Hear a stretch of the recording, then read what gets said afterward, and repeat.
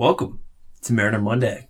I'm your host, Brandon Boyd, and in today's episode, we'll talk about the 9-2 Seattle Mariners and break down their flaws, both in the short term and coming down the pipeline. We'll also accuse Jerry DiPoto of lying and of cheating at trivia on his own podcast. Big swings only here. Please be sure to subscribe, rate, and review this podcast, and better yet, refer us to a friend and make us their preferred niche Mariners podcast destination. Enjoy this week's episode.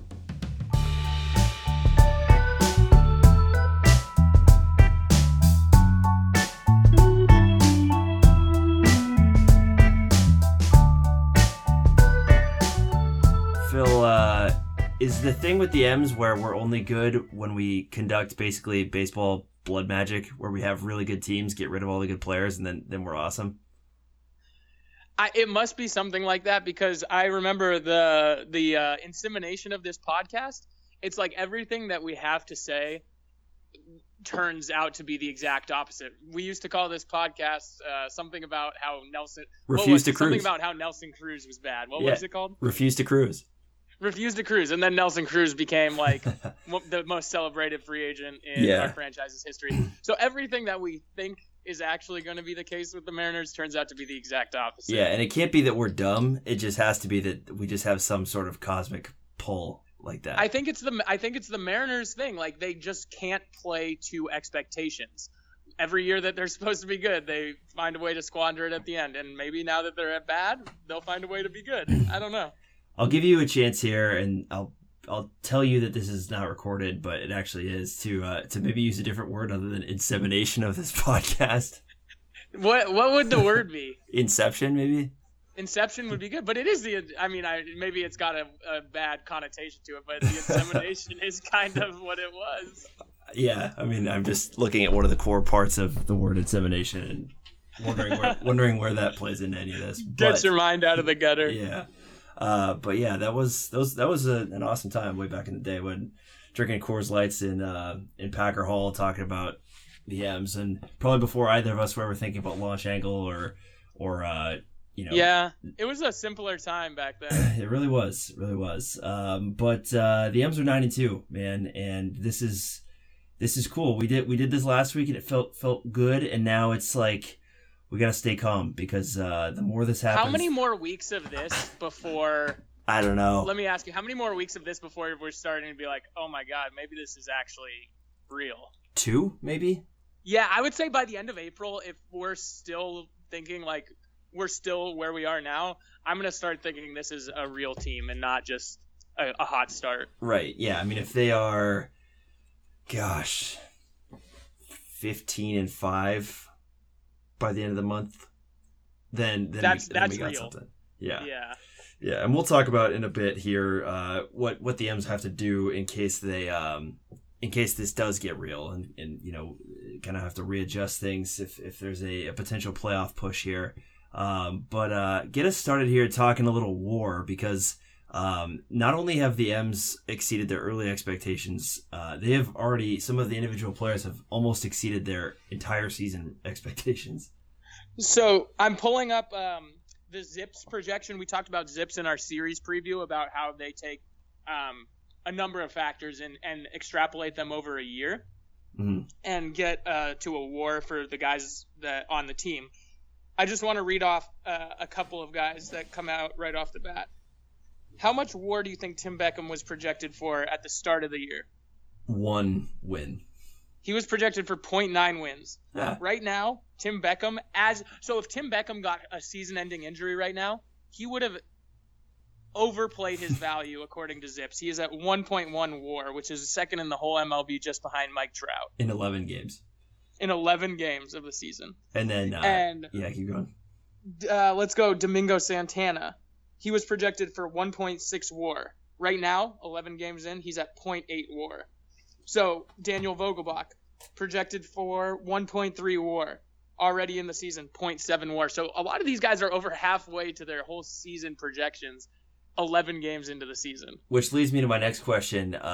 Is Domingo Santana going to be taking some MVP votes away from Tim Beckham, and is that going to be a problem in the clubhouse? I certainly hope that they, that they find a way when they're both, in the Triple Crown hunt to just siphon votes to each other and play nice. Yeah, this is weird, and we can kind of act as we're going to be real about this and not overreact, but some of this is small sample size theater, and some of this is real legitimate things going forward, and we'll try and parse those out as we go through. Yeah, here. Some things like your walk rate and your strikeout rate and like your swing rates at pitches outside and inside the zone, those actually stabilize fairly quickly within like 2-3 weeks of the season. So we're already seeing real trends happening with the team. Mm-hmm. Yeah, for sure. And we'll keep track of some things going forward to see if this stuff is real or if we are just in a weird simulation right now. But let's start. This is not a happy tone, but starting about the defense with this Mariners team. They have 16 errors, leading the league. Tim Beckham had 3 errors in the first inning on Friday's game or Saturday's game, I forget. But it's okay though, because he said it's on me, it won't happen again. And I believe him. I don't think Tim Beckham will have 3 errors in the first inning again. Do you? I certainly hope not. I have a quick Stump JD-esque question for you. Trivia right off the bat. I love it. Okay. There have been 3 players in the last 3 years that have committed 3 errors. No, 3. 3 players in the last 3 years that have committed 3 errors in 1 inning. All 3 of them are Mariners. Now, 2 of them. Yeah, Dylan Moore being the other one. Yeah, Tim Beckham and Dylan Moore. Do you remember who the last one was? Can you give me the position? Shortstop. Is it Segura? Mm-hmm. Oh, wow. In 2017 versus the Yankees, he committed 3 errors in 1 inning as well. Damn. So the last 3 guys to do that have all been Mariners. Have all been Mariners infielders. That's incredible. Yeah. I think behind the center or behind home plate area at T-Mobile Park, almost at Safeco, they should have a wing dedicated to those 3 guys of their prowess. Yeah, I mean it was startling. I mean, I've watched baseball my whole life. I'm 25 years old. I probably remember watching baseball since I was about 7 or 8, and I can confidently say that this iteration of the Mariners, until they get Seager back, in what capacity they get Seager back, I don't know. But this infield defense, I won't put it on the outfield yet because they've been decent. But the infield defense, including catcher, is the worst defense I've ever seen out of a major league roster. And I'm not using hyperbole there. And they're 9-2. So yeah, I mean they've concocted this perfect recipe of like they are the old like ABA team that gives up 150 points a game, but damn it, they're scoring 160. And that's kind of this nice little thing. We talked about different ways that you can make a team exciting outside of having, stars or brand name guys. It was like your Tony Roten example last week. Exactly. How can we make this team interesting, exactly, but still, accomplish our long-term goals? Yeah, we're just a home run mashing, base stealing, extra base getting, weird phone celebration, hat flying off, bunch of. Have you figured out what the phone celebration is yet? Nope. It'll be the. I like to keep it a mystery. It'll be the subject of some Ryan Divish think piece at some point soon, so we'll stay tuned on that. But so the defense is really bad, and they've gone 2 straight games without errors, and despite that, are still leading the league in errors with 16. But my question to you is, you've got errors and you have fielding percentage. It's kind of a 2-part question. A, what stats should someone look for to kind of round out their perception of fielding? But then B, how much do those even matter beyond errors and fielding percentage? So, yeah, that's a good question. And I think that errors don't tell the full story of just how bad the Mariners have been on defense this year. Believe it or not. Yeah. Yeah. Because errors only take into account the plays that they have gotten to and bobbled or flubbed in some way. It doesn't take into account balls that have been hit through holes that average or above average defenders would be able to get to at a higher rate of success, right? Mm-hmm. So that's where this term UZR, or ultimate zone rating, comes into play. And basically what that takes is it takes the StatCast data of all the balls over the last 10 years that they've had data and looks at balls with similar profiles, same launch angle, same exit velocity, just very similar profiles, same location hit on the field. And they see how many times those balls have gone for outs or base hits or extra base hits or whatever. And then it prescribes a percentage of each time that ball has been fielded cleanly for an out. Let's say a ball is a 50-50 ball, and the Mariner doesn't get to it. Then what they do is they ding that Mariner 50% of however many runs were created as a result of that hit. Does that make sense? Yeah, that makes sense. Yeah, so with that, that's ultimately what ultimate zone rating is. And the Mariners so far this year have one player. Do you want to guess who that one player is who's above average in an ultimate zone rating sense? Is it D. Gordon? Yeah, absolutely. That is who it is, which is surprising to think that Haniger, Santana, and Malik Smith have all been graded out negatively in that capacity. But, is there an ultimate saving home runs and turning them into doubles rating? Because Malik Smith he needs to get a tighter glove and a tighter hat. I know. Or a tighter helmet. These things wouldn't happen to him if he just got things that fit him appropriately. Malik Smith has 2 center field robberies that he got back into the field of play, but he couldn't actually come down with as grabs, which is incredible. That like that's something that would in like game 160 we should notice. The fact that that's happened twice in 11 games is crazy. He needs to get just a little bit more vertical on his jump. Yeah. It is interesting though with Smith.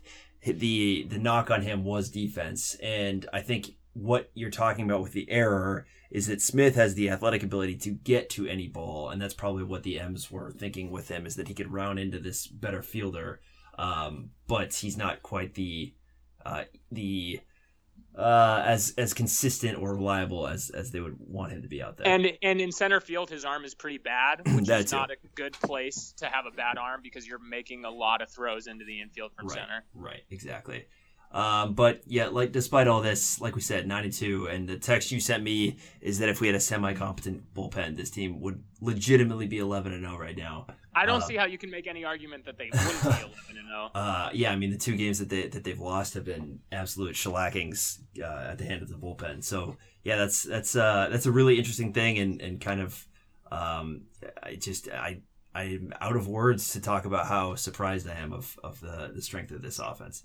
How is Corey Guerin allowed to still be a pitcher? I mean, I understand if he was bad and he was like at least fast, but he takes 36 seconds per pitch. I just can't. I can't do it with him. I have to turn the channel off when I see him in the game. I'll have some words for Cody Guerin later in the show, but let's move on to our second out, which is the Daniel Vogelbach dilemma, which again sounds like a psychology case study, but Daniel Vogelbach, the shape of that man is really fascinating to me. He, like the Grey Poupon mustard jars. He looks like he looks like that. Body, yeah, he looks exactly like that. Just very stout, but has like this kind of upperness to him. Rotund is like the best word to like. You look up rotund in the dictionary. There's a picture of him there. He is phenomenal, and he can really freaking hit. He had a bases clearing double and a dinger on Sunday to bring him up to an OPS of 1.979 to go along with 6 ribbies in that day. Small sample size, Barry Bonds. My question for you is Daniel Vogelbach the StatCast version of Bucky Jacobson? Like he's a in what sense? He's a darling in terms of like how his peripherals look? I feel like if Bucky Jacobson came along today, his powers would be channeled a little bit better than they were. Obviously, totally. I think Bucky injuries Jacobson got to Bucky. Would have thrived in like today's environment because teams like realize the value with guys like that. Yeah. So the thing with Vogelbach was that last year he was iced out of a lineup spot because there was no designated hitter role for him with Nelson Cruz there, and Ryan Healy was playing first. And then this year, despite his another year in the minor leagues, which he did very well, and his clear success this season, he's still kind of iced out of a spot with the Edwin Encarnacion and Jay Bruce, kind of logjam at first and DH, 3 guys for 2 spots essentially. This is a tough thing for the M's to work out because you got to get Vogelbach at bats. That much is very clear.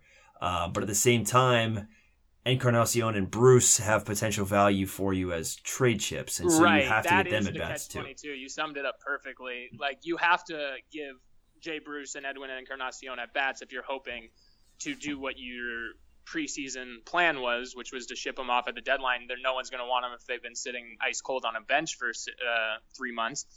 But at the same time, Vogelbach needs to get his at bats too. So I don't know how efficient DiPoto was in organizing that section of his roster. But when Kyle Seager comes back, you're just going to see even more of a crunch, because then Ryan Healy's going to enter that mix as a first base DH again. Mm-hmm. Yeah, so the Jay Bruce acquisition makes a little bit of sense in that regard, given that he came as the other chip in the way that the Mets were going to make this happen, taking on Robinson Cano's salary. We had to take a little bit of Jay Bruce's as well. The Encarnacion ad he came through the Phillies trade, am I right? Yeah, well, he came in ipso facto. He came in through the Phillies trade because we got Carlos Santana for Gene Segura, and then Carlos Santana was traded to Cleveland for Edwin Encarnacion. Right, exactly. So whether it was Santana or Encarnacion, we were going to have this type of player, a first baseman, DH at that spot, which is interesting. And that one doesn't seem as, they could have flipped Santana for a different type of position player, but that might have been impossible. It's this weird management thing going forward where you got to balance out all three of these guys at bats. But in the short term, it feels like Encarnacion and Bruce are going to win out so that you can get them moved by July. Right. And what I would like to see is Jay Bruce is capable of playing a passable right field. I would like to see him go out into the field once a week, which I think they're doing actually tonight, if I saw the lineup correctly. He goes out into the field once a week, gives Haniger or Malik Smith or Domingo Santana a day off, and then you can get all three of those bats into the lineup: Jay Bruce, Encarnacion, and Vogelbach. Yeah, definitely. And this is hard enough now. And as Scott Service said, he said that whatever I do, my teammates are going to hate me, which sounds just like a disgruntled dad. Not my teammates. Damned players. If you didn't, damned if you don't. Yeah, he's like, I can't win. I'm gonna go out for ice cream. So Scott Service is in a little bit of a pickle here in terms of these daily lineups. Obviously, you play the matchups and so forth. But this is hard enough now. But when Kyle Seager comes back, this is going to get even more complicated, given that you have Ryan Healy, Encarnacion, Bruce, and Vogelbach, assuming that they're all hitting as well as they are now, are close. Yeah, so let me pose that hypothetical to you. What happens to Vogelbach and Healy? Because Bruce and Encarnacion, I'm pretty sure those guys are going to be in the lineup. But what happens to those guys if they continue to rake and then Kyle Seager comes back? Well, it's kind of this catch-22 of like, healthy competition, right? That's a good thing that, you get these guys opportunities to win this job. Mm-hmm. And maybe of those four, Jay Bruce, Encarnacion, Healy, and Vogelbach is the clear winner because he's the youngest and he has the most upside going forward. But all these guys are raking. Like Ryan Healy. Right. Ryan Healy is an essential part of this lineup at this point. And I just want to throw one cautionary thing in there too. We saw what a lack of at-bats did to Domingo Santana in Milwaukee. Exactly. So you don't want to get guys who you just have to stick them on the bench 3 times a week, 4 times a week, and then, that can ruin their rhythm. Yeah, exactly. And when they come in, it's in a pressure situation, and they're not given the full license there. Because they think, if I go 0 for 3 today, I'm back on the bench for another 2 weeks. Exactly. It's not a good situation. So we are in a little bit of a roster crunch right now. Yeah. It's this. It might be this thing where with Kyle Seager, you have him take his time getting back, which is also a nice thing that isn't a rushed situation. Mm-hmm. But yeah, it's a pickle, and it's nice now because you can make it work. But like you said, as soon as Seager comes back, it's gonna be extra difficult. And I will throw even one more twist under there. What happens if J.P. Crawford starts tearing the cover off the ball in Tacoma, and he has to come up and play short, and then Tim Beckham keeps tearing the cover off the ball in Seattle? Obviously, these are all good things we want to happen, but then he has to slide over to third, and then you just add another guy into that first base, third base, DH mix. Right, yeah, and I think the answer there is probably that you take the J.P. Crawford doing anything at a high level as a nice thing and just keep him in Tacoma and give him that full, like we're saying of, he's never really had that full AAA season to develop. It's always been in these, kind of, he's looking like a bust role in Philly. And so if you give him that full license of just, go be a star in Tacoma, we'll figure it out next year, that might be a little bit better.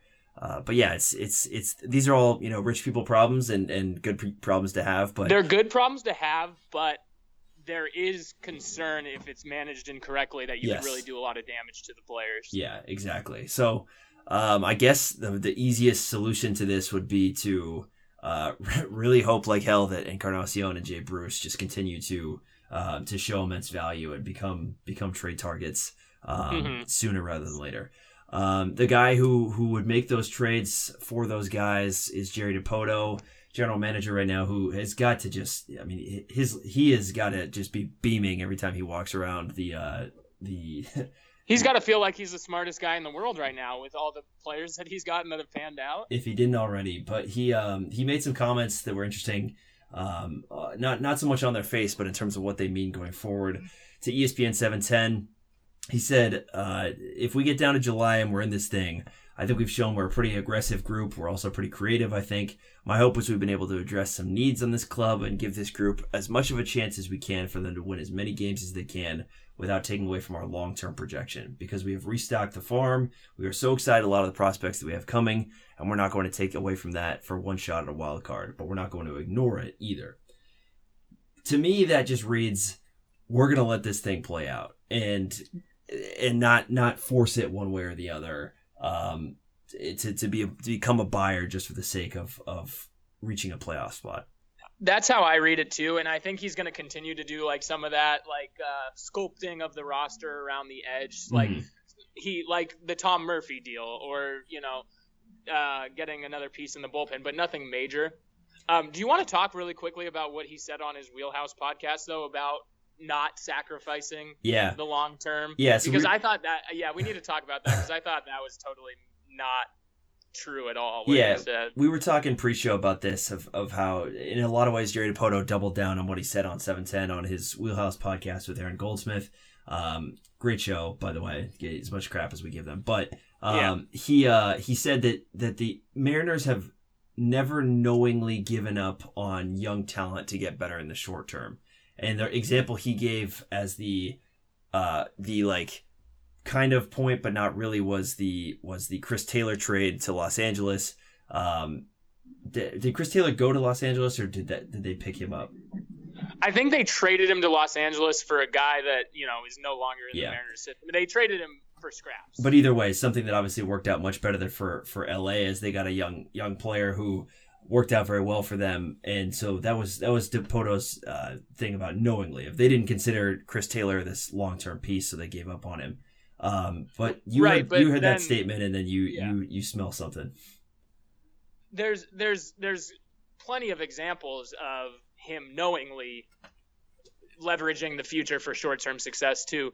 The one I brought up was Luis Gohara, who was a very well-regarded pitching piece in the organization, and he was pretty close to the majors at that point. And they gave him up for Drew Smyly, and I think Malik Smith was in that deal. I can't remember the specifics of the deal, but that was a very clear example of a guy who they were targeting for a short-term push and kind of throwing the long-term plans kind of by the wayside.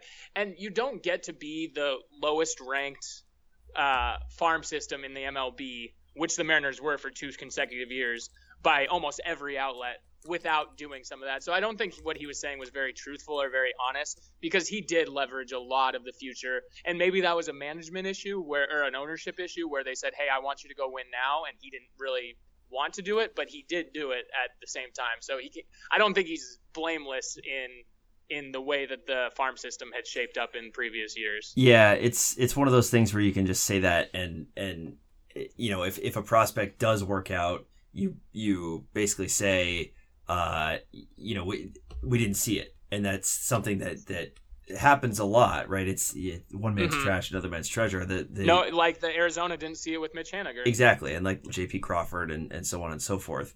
But yeah, you traded Tyler O'Neill, who was at one point one of your best prospects, to go at Marco Gonzalez, who is also somewhat of a prospect, or like a phase 2 prospect in his own right. And then, as you said, I like that terminology. Yeah, he is like a phase 2 prospect, kind of post-shine, post-hype. The same way you'd call, like, Yusei Kikuchi of that type of prospect, same thing. But what if that's true? What was going to get Alex Colomé and Denard Span last year? Like, these moves happen a lot. You don't have to say that you haven't done them before. It's just this year the circumstances are different, and you have a plan that you have to stick to a little bit differently. So I guess it begs the question of like, if this team is in full contention and is one piece away, and obviously is going to need bullpen help, come mid-July, what are they going to do? I mean, this what if this season ends up being complete fool's gold? But I just think we'll know a lot more about what this team actually is by then, and also what their opinion of their internal prospects are by that point as well. Right. I guess I'll answer your question with another question here, which I've seemed to be doing a lot, but it's a good question. How many games, either ahead or behind the wild card at the trade deadline, would the Mariners have to be for you to say, okay, I'm comfortable with them starting to sell off a little bit of the future for gains now?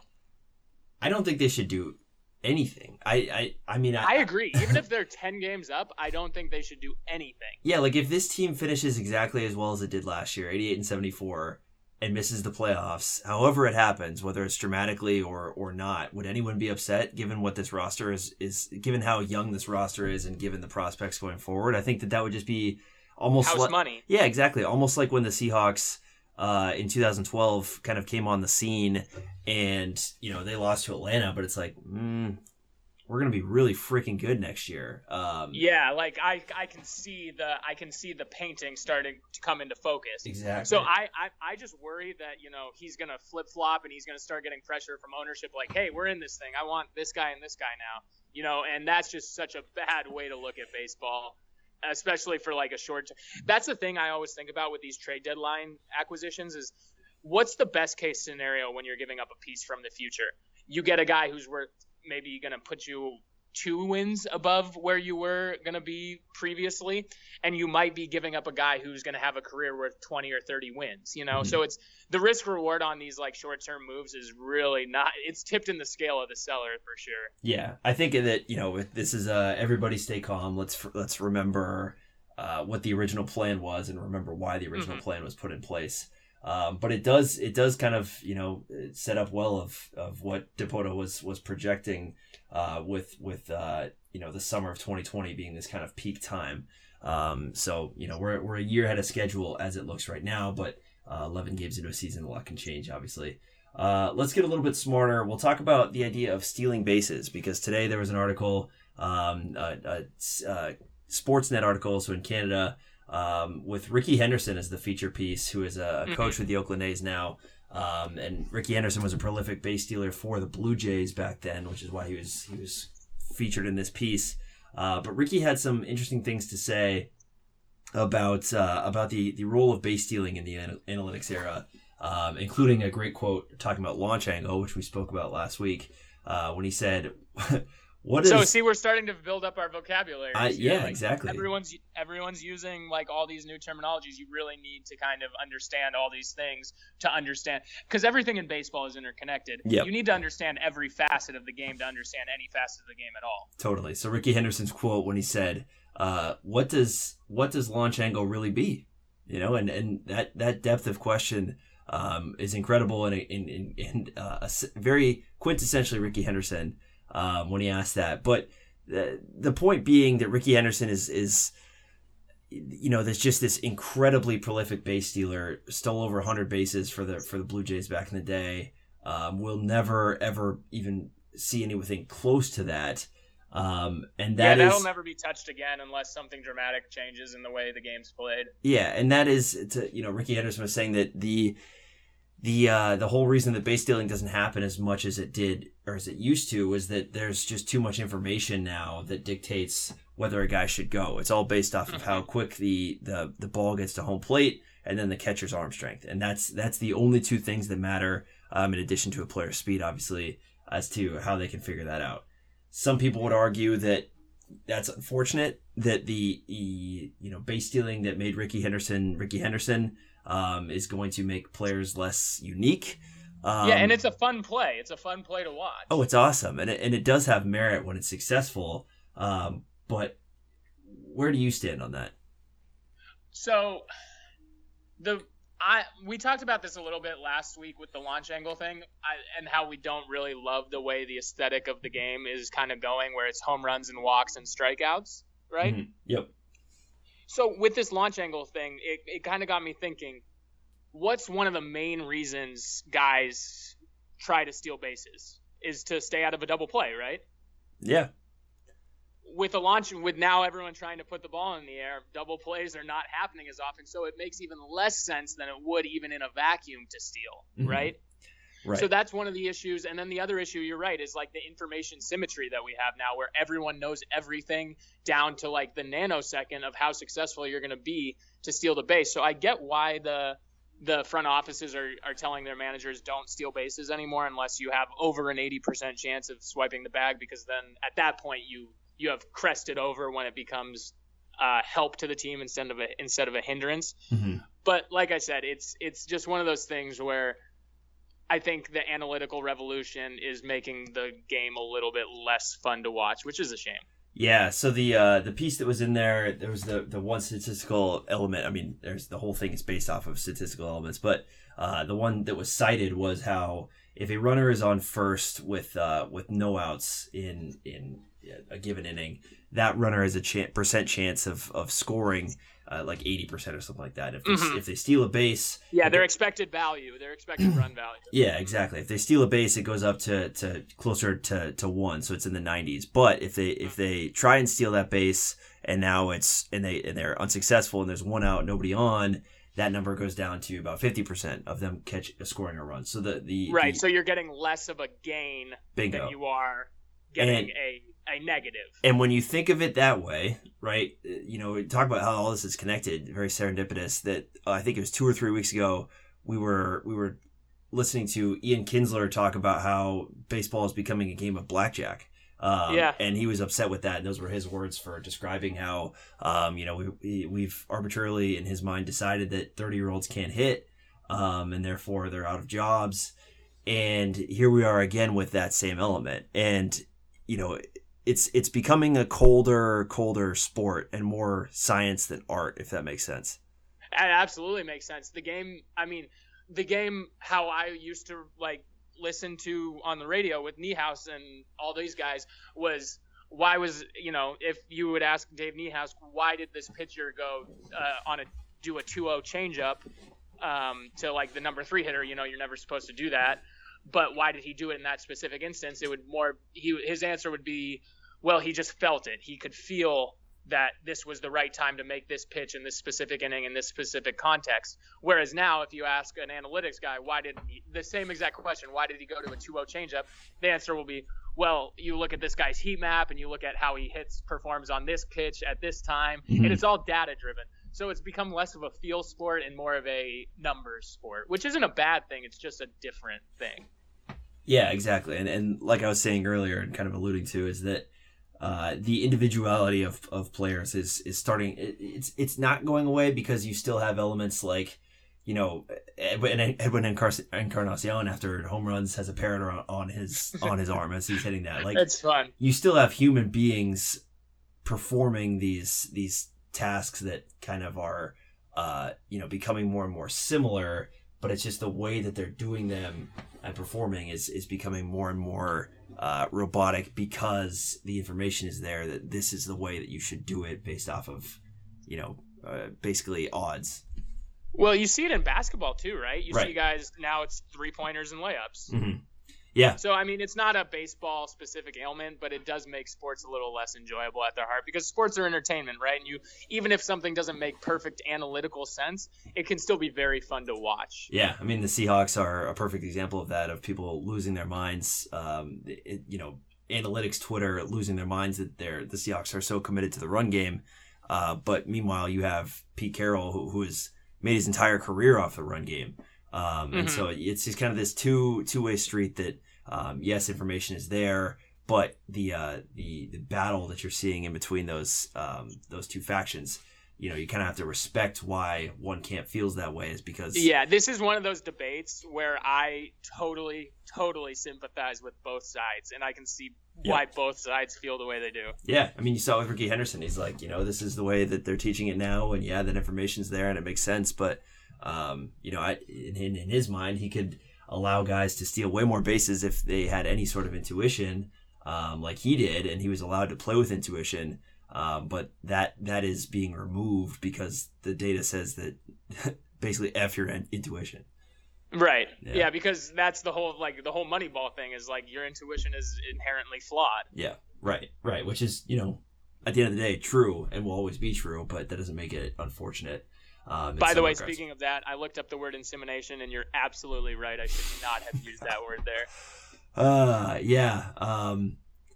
Because the only time I've ever heard that word is with the word artificial at the front of it. And that gives you the image of something that's not baseball related. Yeah, so you can issue your public apology next week. I will do that. Let's pay the bills a little bit. My parents enjoyed their anniversary dinner, 27 years for them at Carmine's on Thursday. Sounds like they had a good time. Sounds like my mom hit her 2-drink limit. Yeah, I want them to get on the podcast to pay the bills for me because I think from what I could tell, they were just having a great time. The restaurant was like packed and they were just like loving the atmosphere. I showed them around everywhere, into the kitchen and all of that. Your mom had like a nice, like I was saying on last week's episode, your mom had a steak, your dad had pasta. It's got something for everyone there. So I'm really happy with the way things have turned out there. And I'm glad that your parents got to, enjoy the scenery with me on that specific night. Yeah, thank you very much for giving them the VIP treatment. Let me guess, my dad had a martini. Am I right? No, your dad had like a Smith & Wesson, which is like a craft cocktail. Well, my mom always gets Smith & Wessons because they're like... Oh, maybe that was your mom's drink. Yeah. Okay, I think your dad did have a martini. Okay, yeah, there we go. Yeah, okay. They're true to form. They're creatures of habit. Yeah. As, different restaurant, but same trusty steed they're running. Smith & Wesson was. Smith & Wesson is like a very like obscure cocktail. It's Kahlua cream. Man, I've seen it made hundreds of times, but is it vodka? No. Maybe. I don't know. Yeah. Shows what I know. It's delicious. I do know that. Very very sweet, but very good. So what's new this week? I mean, you got like a summer lineup coming up, or what's in the test kitchen? Well, right now, actually, April is like kind of our quiet time. April's always the quiet time in the restaurants because it's tax season and a lot of our clients are into that whole realm paying taxes. Realm of like doing business that way. But we do so right now. What we do to like drum up a little business, we don't do any restaurant week stuff, but every April we do specials, like special pricing on bottles of wine at Intermezzo. So if you're a deal hunter and you still want a great experience, right now go down to Intermezzo because we have lots of good deals on wine, cocktail, food, etc. Absolutely, hell yeah, love it. Hit Intermezzo up on your way to the stadium, down there in Pike Place. Pioneer Square. Pioneer Square, but close to Pike Place. If you're by Pike Place, it's an easy walk. I'm that removed from Seattle that I forgot the two, or the difference between the two. Shame on me. All right, that's Kahlua, vodka, light cream, and Pepsi. By the way. Oh, really? I didn't know there's Coke in it. Yeah, that's what this says at least. Huh. I'll have to double check with Mom on that one. Yeah. Really interesting segue that I'm forgetting my Seattle roots, and then we're gonna go to a Around the League segment. Where I talk about the Red Sox. Let's talk about that. Yeah, so the Red Sox are terrible. They are 3-8. They are last in the American League in run differential per game. I was gonna say, not only are they 3-8, their run differential is really bad. And if the listeners remember to like the Pythagorean analysis, that's where you get where run differential comes into play. Yeah, run differential is essentially the reason the Mariners didn't make the playoffs last year, despite being great for several months. So they just re-signed a broken Chris Sale, whose velocity has just gone way down, and his career, and I mean he will be fine. He will pitch several more years. I don't know if he will be fine. I don't want to like ring the alarm bell 2 weeks into the season, but I remember this exact same thing happening with Felix, and everyone in the media poo-pooed it and said, "Oh, it's no big deal. He's just getting back into form." And then Felix never got back into form. Sometimes guys' arms just go when they have a lot of mileage on them. Yeah, especially his. I mean, his is shaped like two garden rakes attached to each other, and yeah, and he's got a weird mechanical thing going on. I don't know about him. Yeah, so I mean but which is all, interesting, but they knew all this and saw that even despite getting the last out in the World Series last year, he was not even close to form. And he always fades down the stretch. Right. I mean, there's a lot to Chris Sale, and the theory out there is he might become a good opener or maybe move to the bullpen at some point. All of this is fine. You can make it work with Chris Sale, but they just signed him right before the season starts. Yeah, if you have to move him to the bullpen, oh my God, you're losing a lot of value off that contract. Yeah, it was a very, very strange thing. And then their other big contract situation that they have to manage is this Mookie Betts situation. And I was talking to a guy at work who's a Red Sox fan, and he was, as soon as I said, do you think they re-sign him? And he said, just no. There's that amount of money that he will be owed. Given the Red Sox, long-term prospects not looking great, that they probably won't do it. And to me, that was interesting. And it kind of, you looked at what the Angels are doing. The Angels obviously are, have to be on the rise with their talent coming. But they didn't hope so, but yeah. But they didn't hesitate with Trout, despite, not having nearly the amount of success with him as the Red Sox have had with Mookie Betts. So I don't know where you stand on that. Is it just an obvious thing that if you have a guy like Mookie Betts in house, you just need to retain, or is it a situation with Harper where at a certain point money is too much? I think that's exact. I mean, I don't think there's any player in the major leagues where you can just say no matter what you have to retain this guy. The context of the situation has to be right. You can't just retain guys for the sake of making your fans happy. You have to do what makes baseball sense too. And if Mookie's gonna want a Trout-like contract and the Red Sox don't think he's worth a Trout-like contract, just like Harper wanted a huge mega deal and the Nationals said, we don't think you're worth it. You just got to go with how much value you think they're going to provide in excess of their contract. So I don't think they're going to sign Mookie. I think Mookie's going. Yeah, which is it's just interesting that the conversation we just had was about signing guys that don't make baseball sense with Chris Sale, and then you give Xander Bogaerts a contract who, before last season had kind of not been a anything close to a sure thing.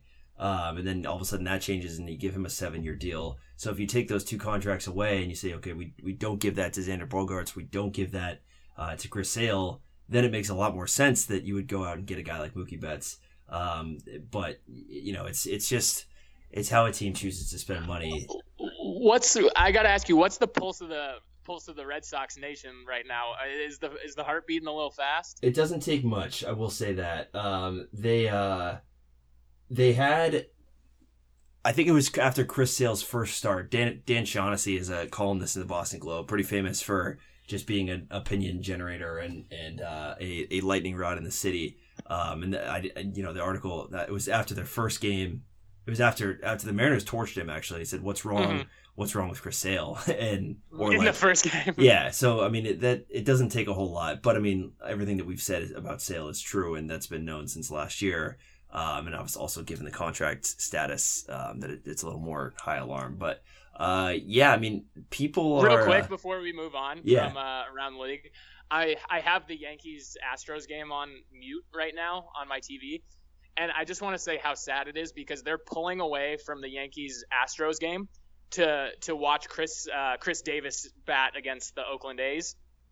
Chris Davis of the Baltimore Orioles because he's about to break a record for the longest streak without a hit in Major League history. So it's like must-watch television. They have to pull away from the really good game to go watch Chris Davis hit. God, yeah. I mean, that's unfortunate. I mean, Chris Davis is an interesting case just for...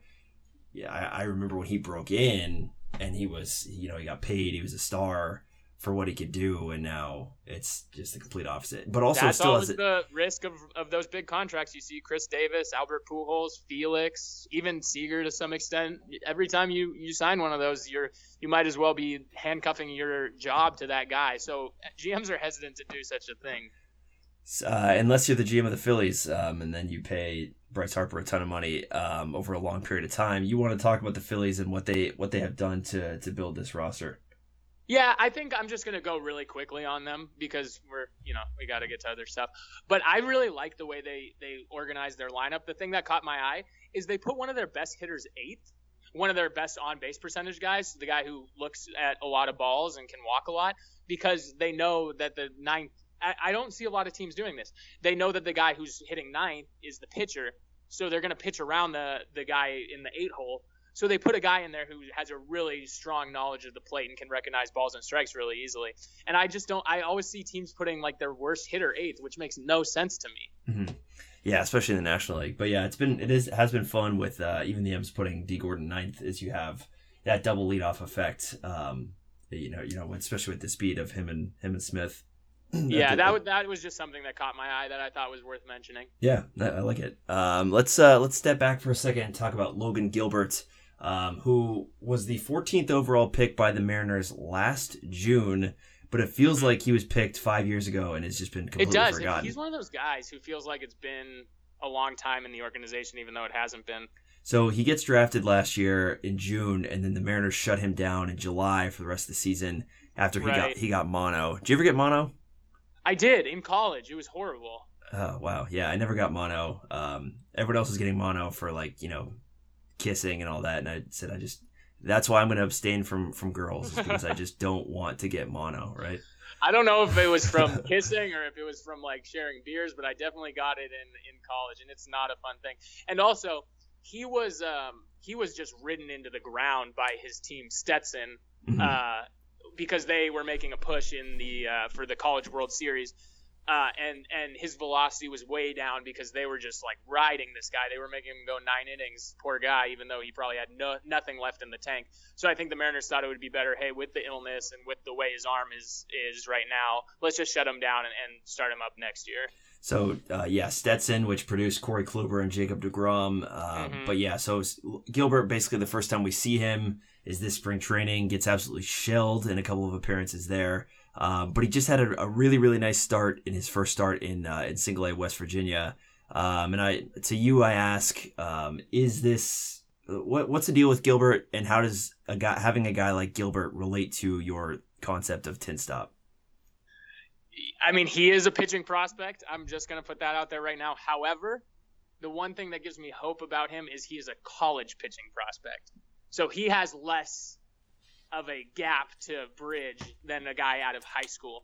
I mean, I if I was a GM, my one hard and fast rule would be to never draft a high school pitcher. Mm-hmm. You just see it over and over again with these guys who don't have proper mechanics and are throwing maybe 97, 98, but they blow their arms out every single time. We just saw it with Sam Carlson, who's another top pitching prospect in the Mariners system, really highly regarded. The Mariners got him in the second round. Everyone thought it was a steal that they got him in the second round because there was signability concerns that he wanted a lot of money, and if he wasn't going to get a lot of money, he was just going to go to college. He was playing that game. But the Mariners ponied up for him. He threw hard. He had good breaking stuff, but he had bad mechanics, and now he's on the shelf with Tommy John surgery. I like Gilbert a little bit more because he feels like he's a safer bet. He's not a flamethrower. He throws 92 to 95, and he has really good off-speed stuff. So if there ever was such a thing as a safer end of a pitching prospect, he would be it. Yeah, so I like this idea that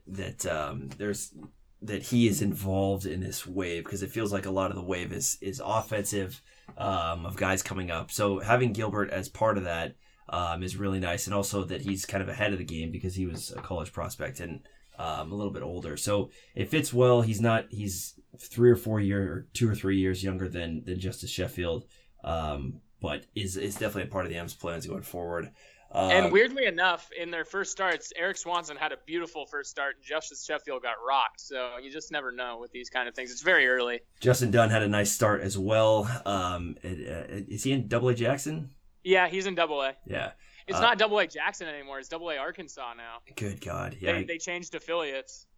I still kind of I feel like it used to be Double-A San Antonio way back when. It was. Yeah, they change affiliates every 2 or 3 years. It's weird. Yeah, it is weird. I don't think that would necessarily be an easy process, but yeah, Gilbert, another guy to keep an eye out on. It's just funny that we've done 5 of these step backs and haven't talked about the first overall pick or their first round exactly. pick. It does feel like he's the forgotten man. Yeah, from last year. They traded the second round pick, Josh Stowers, to go get Chet Long. So he is kind of the centerpiece of last year's draft class. Mm-hmm.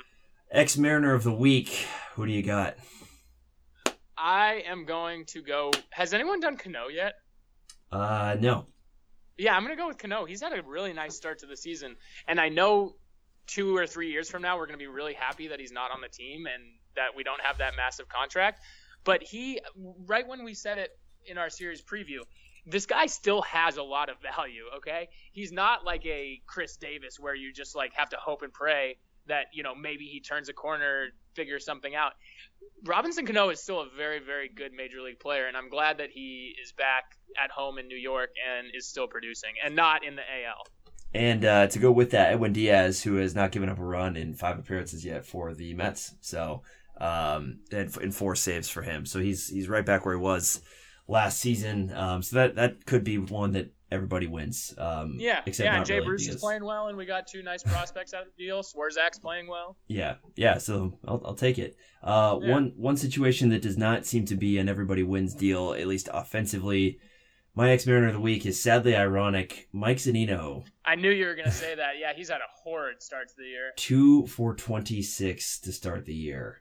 My goodness. How many 2 for 26 stretches did he go through with us too? I mean, that's got to be a lot. That's a normal week for Mike, to be honest, and sadly. But the thing is, no power either. Yeah, right. I mean, 2 singles. In spring he had 4 dingers, and so you figured that he was kind of zeroing in on that phase of his career where power was what he was going to be. Oh, and true to form, also no walks. Yeah, yucky. But on the flip side of this, Omar Narvaez is 57th out of 63 potential catchers in framing runs. So that's disappointing. It comes with a cost, and Mike Z is 12th in that category. Well, we knew that part was going to hold true to form, and it looks like the other part of it's going to hold true to form too. That Narvaez can hit and Zunino can't. Yeah, and it just it all kind of depends. If you have a lineup that can sustain the defensive and runs allowed through that regard, then see, sometimes we're smart. Who cares? We totally called this. Like, Narvaez is going to be the superior offensive player, but Zunino is going to lap him defensively, and that's exactly what's happening. What's your you had a hypothetical from last week that we didn't quite get to. Okay, so I watched when I was at the game on Sunday, 2 Sundays ago. Yes. I watched. I got to see the shift like up close and personal, right? Like, and it really started like turning the wheels in my head. Okay, so now I'm going to ask you a hypothetical about the shift. Yes. So, imagine this scenario for me, the insemination of this scenario, if you will. Oh God.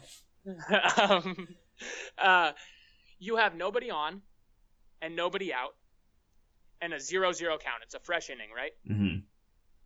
What would happen if I shifted my catcher into the infield and I just had no one behind the plate and I had 5 infielders instead of 4? Why can't I do that? All right, this is interesting, and I'm right? gonna speak completely out of my ass of whether this is legal or not, and whether the catcher has to be in a specific position. So obviously the reason you wouldn't do it is because the ball could just go straight on through, and right. But if no one's on base and there's not 2 strikes, then what's the problem with that? So you're basically saying, wouldn't the batter just have to? I don't know. This is tough. Right. I think that's like the next frontier is shifting your catcher out of behind home plate. Wow. Obviously the umpire wouldn't like it because he'd probably get hit with the ball every single time. But I don't see how it's against the rules if everyone's allowed to shift. Yeah.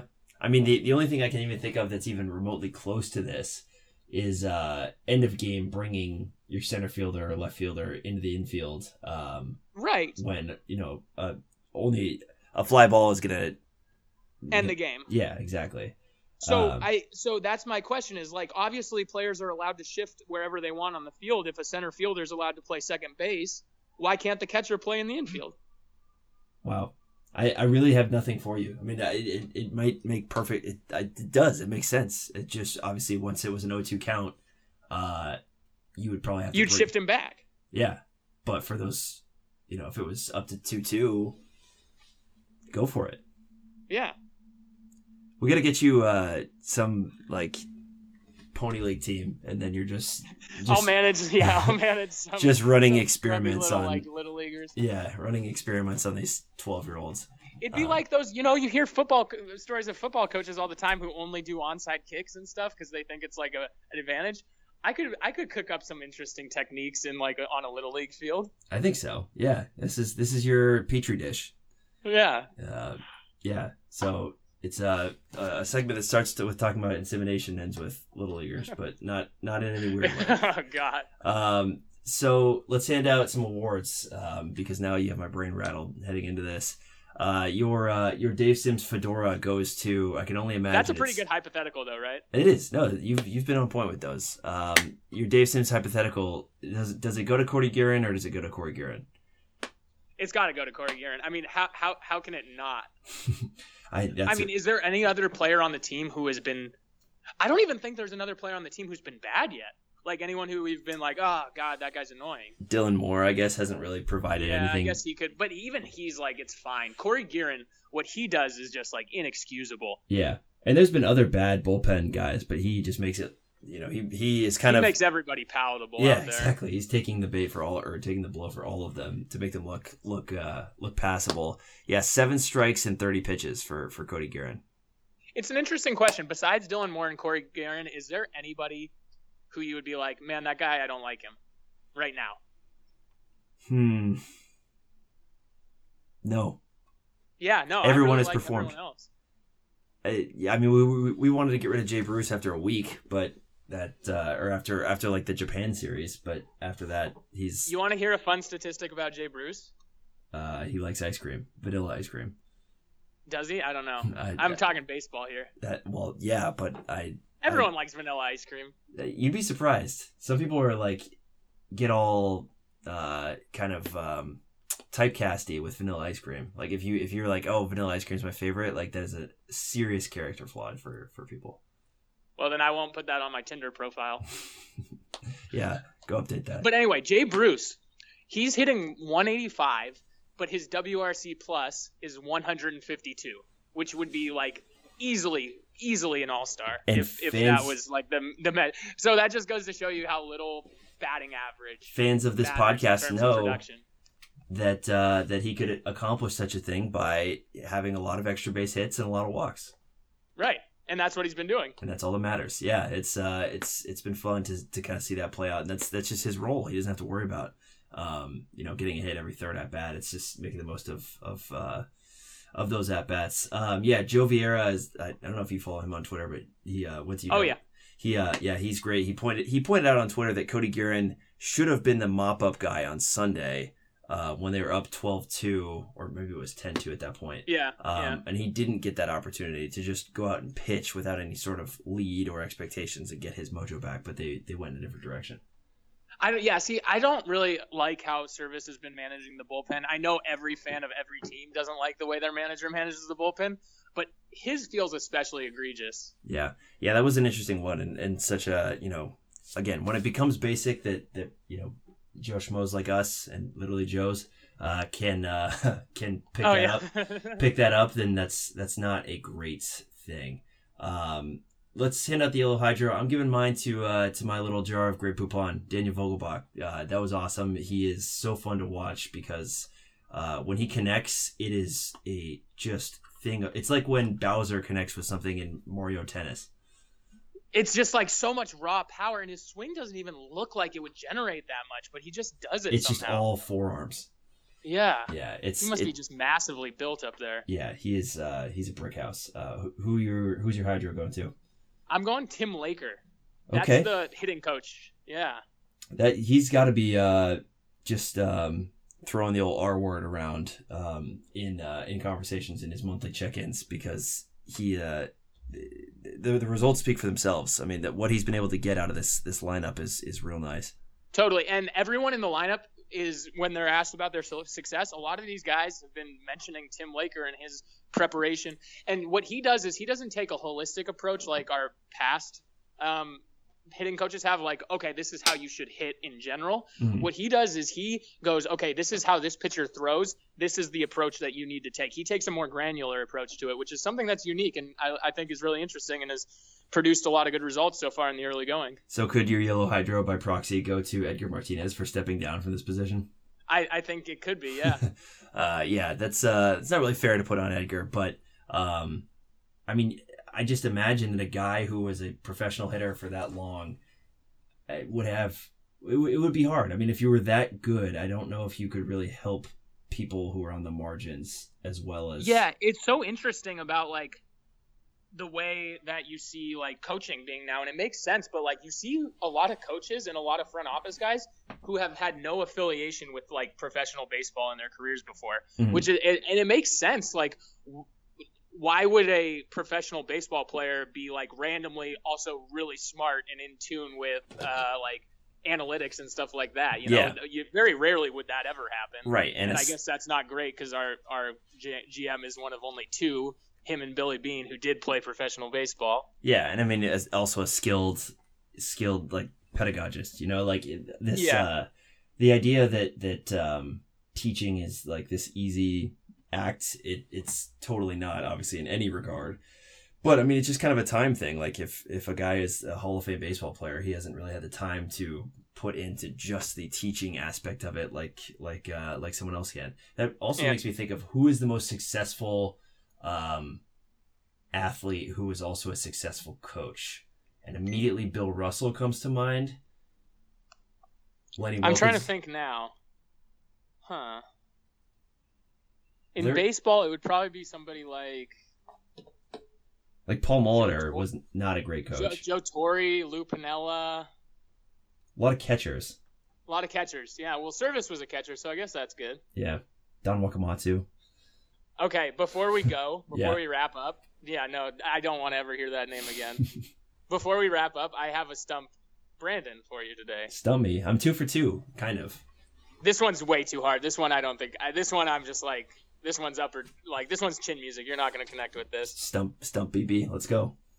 Okay, so because of Chris Davis's 0 for 46 streak, which is now tied a major league record, can you name since the year 2000 who and how many at bats was the longest hitless streak for the Mariners? Wow, how many at bats? Obviously, it's not 42.